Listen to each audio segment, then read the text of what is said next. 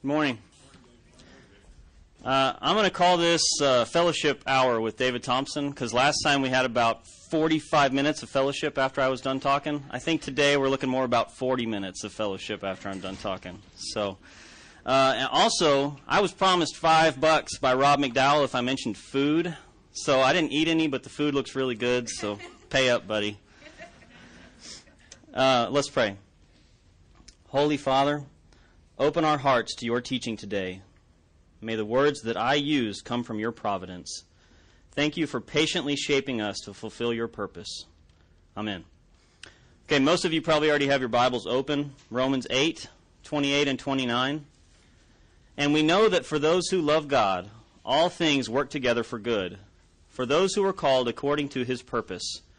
For those whom he foreknew, he also predestined to be conformed to the image of his Son, in order that he might be the firstborn among many brothers. I broke this down into 4 questions. I'll just start with the first one. What does it mean to love God? The Greek in this passage for love, and I don't speak Greek, is agapeo. And I'm just going to say agape because I've heard that. The meaning of agape is to completely give ourselves over to something.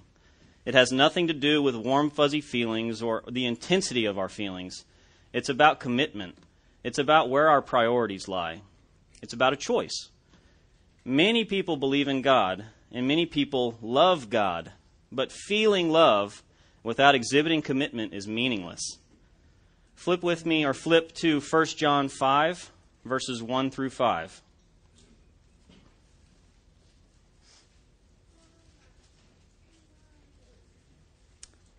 And I'm just going to read excerpts from it.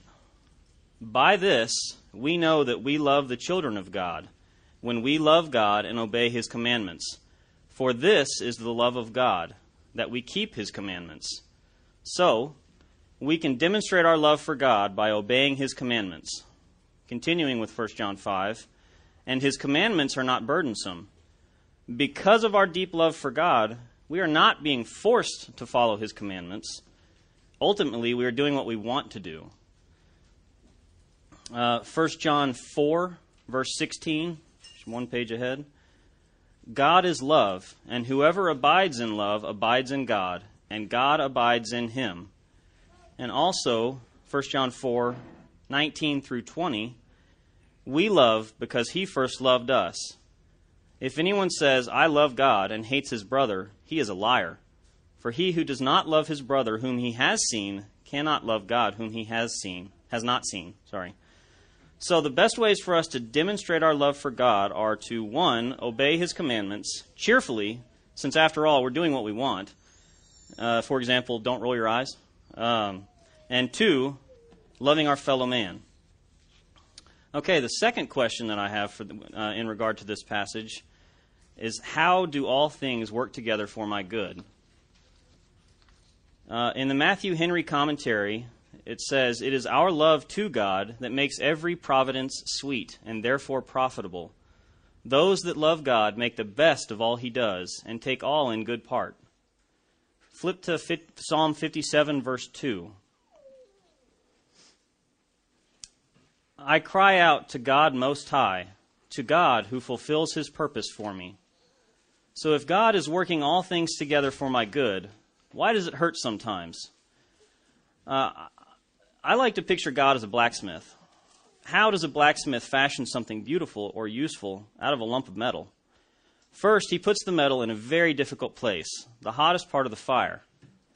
Then after heating it up for a while, he proceeds to take it off the fire, places it on an anvil, grabs a big hammer, and starts pounding on it, right? He pounds on it until he has made it into the desired shape, but if it cools down too fast and he isn't done with what he was trying to make in the first place, it goes back in the fire, right? The blacksmith will continue shaping the metal until he has finished his task and gotten the exact results that he wants. Similarly, God will continue refining, shaping, and challenging us until his will for us is completed. It will not always be easy or pleasant, but if we are fulfilling his will, how can it not end up good? Flip to 1 Thessalonians chapter 5, verse 18.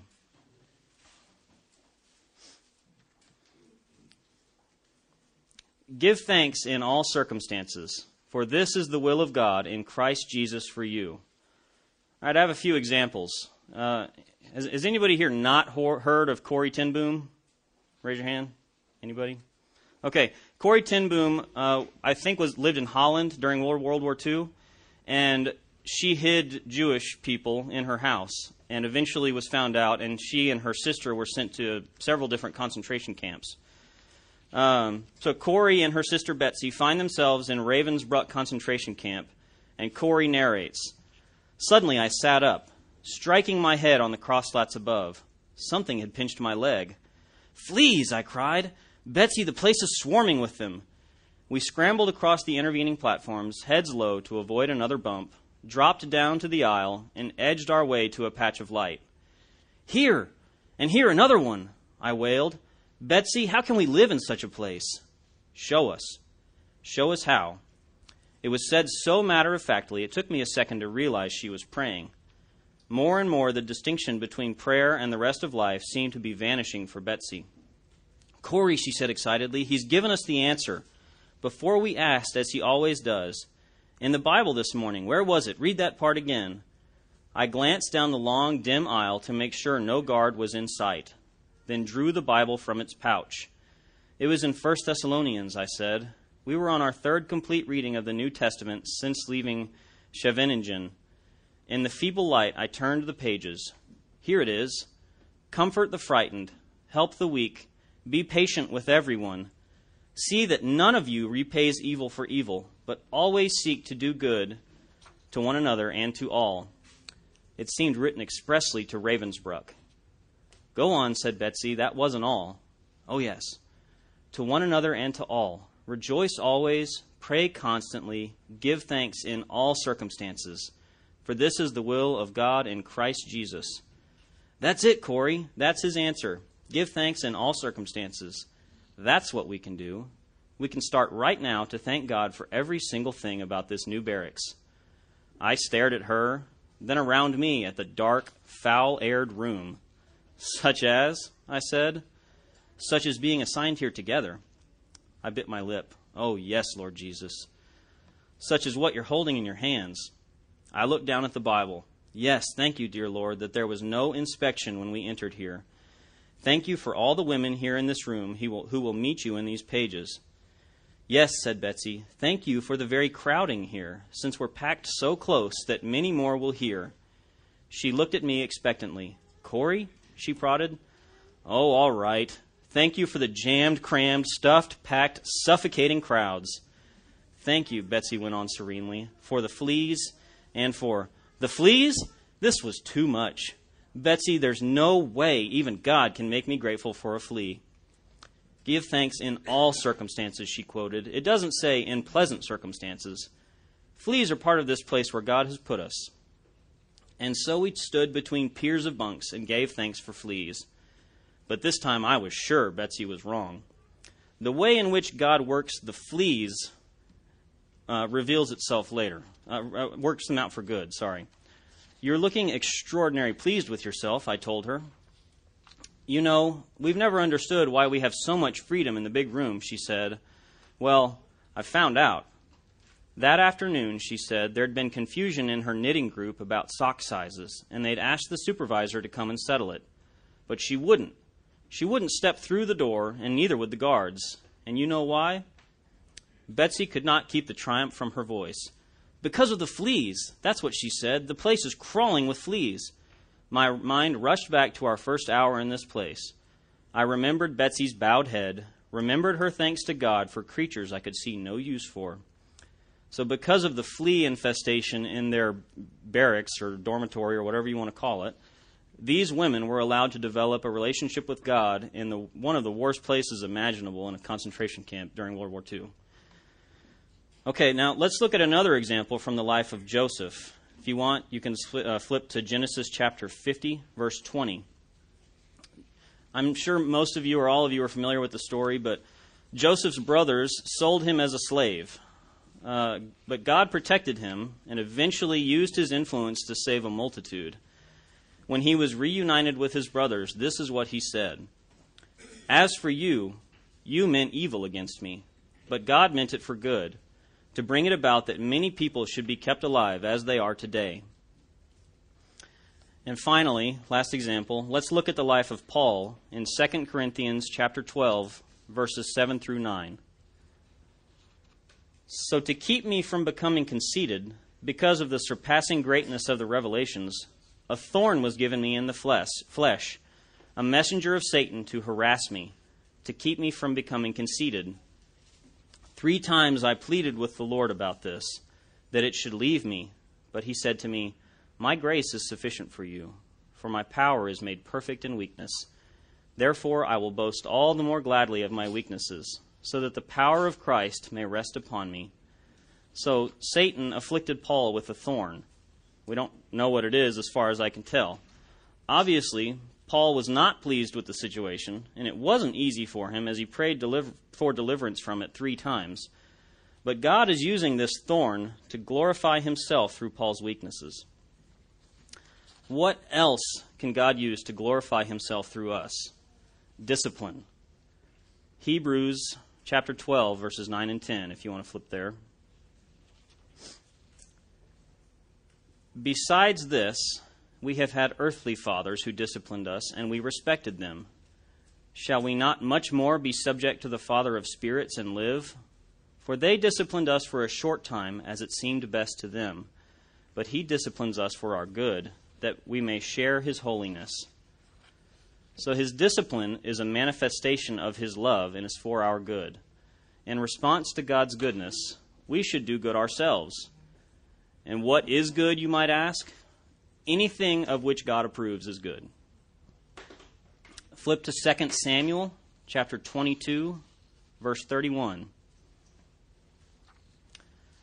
David declared, As for God, his way is perfect.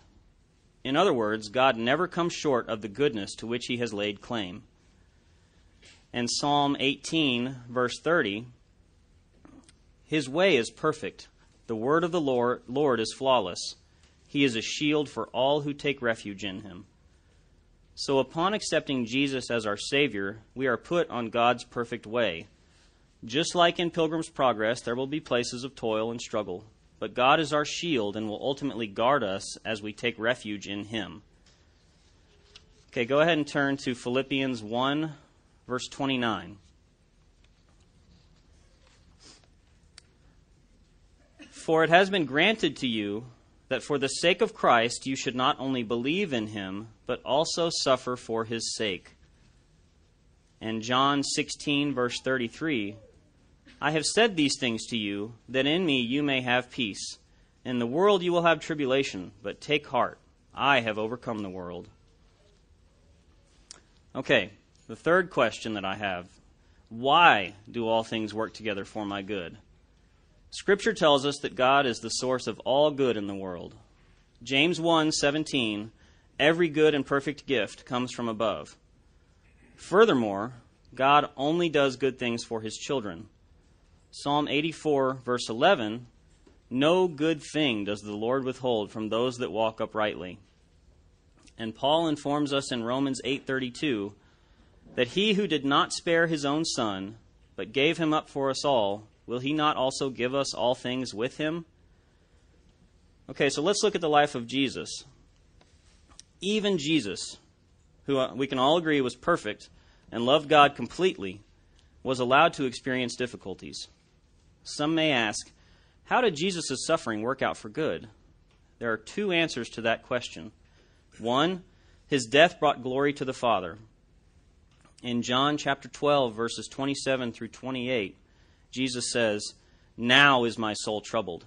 After what shall I say? Father, save me from this hour. But for this purpose I have come to this hour. Father, glorify your name. Then a voice came from heaven. I have glorified it, and I will glorify it again. And 2, his death brought about our redemption. John 12, verse 47, For I did not come to judge the world, but to save the world. So why do all things work together for our good? Because God loves us.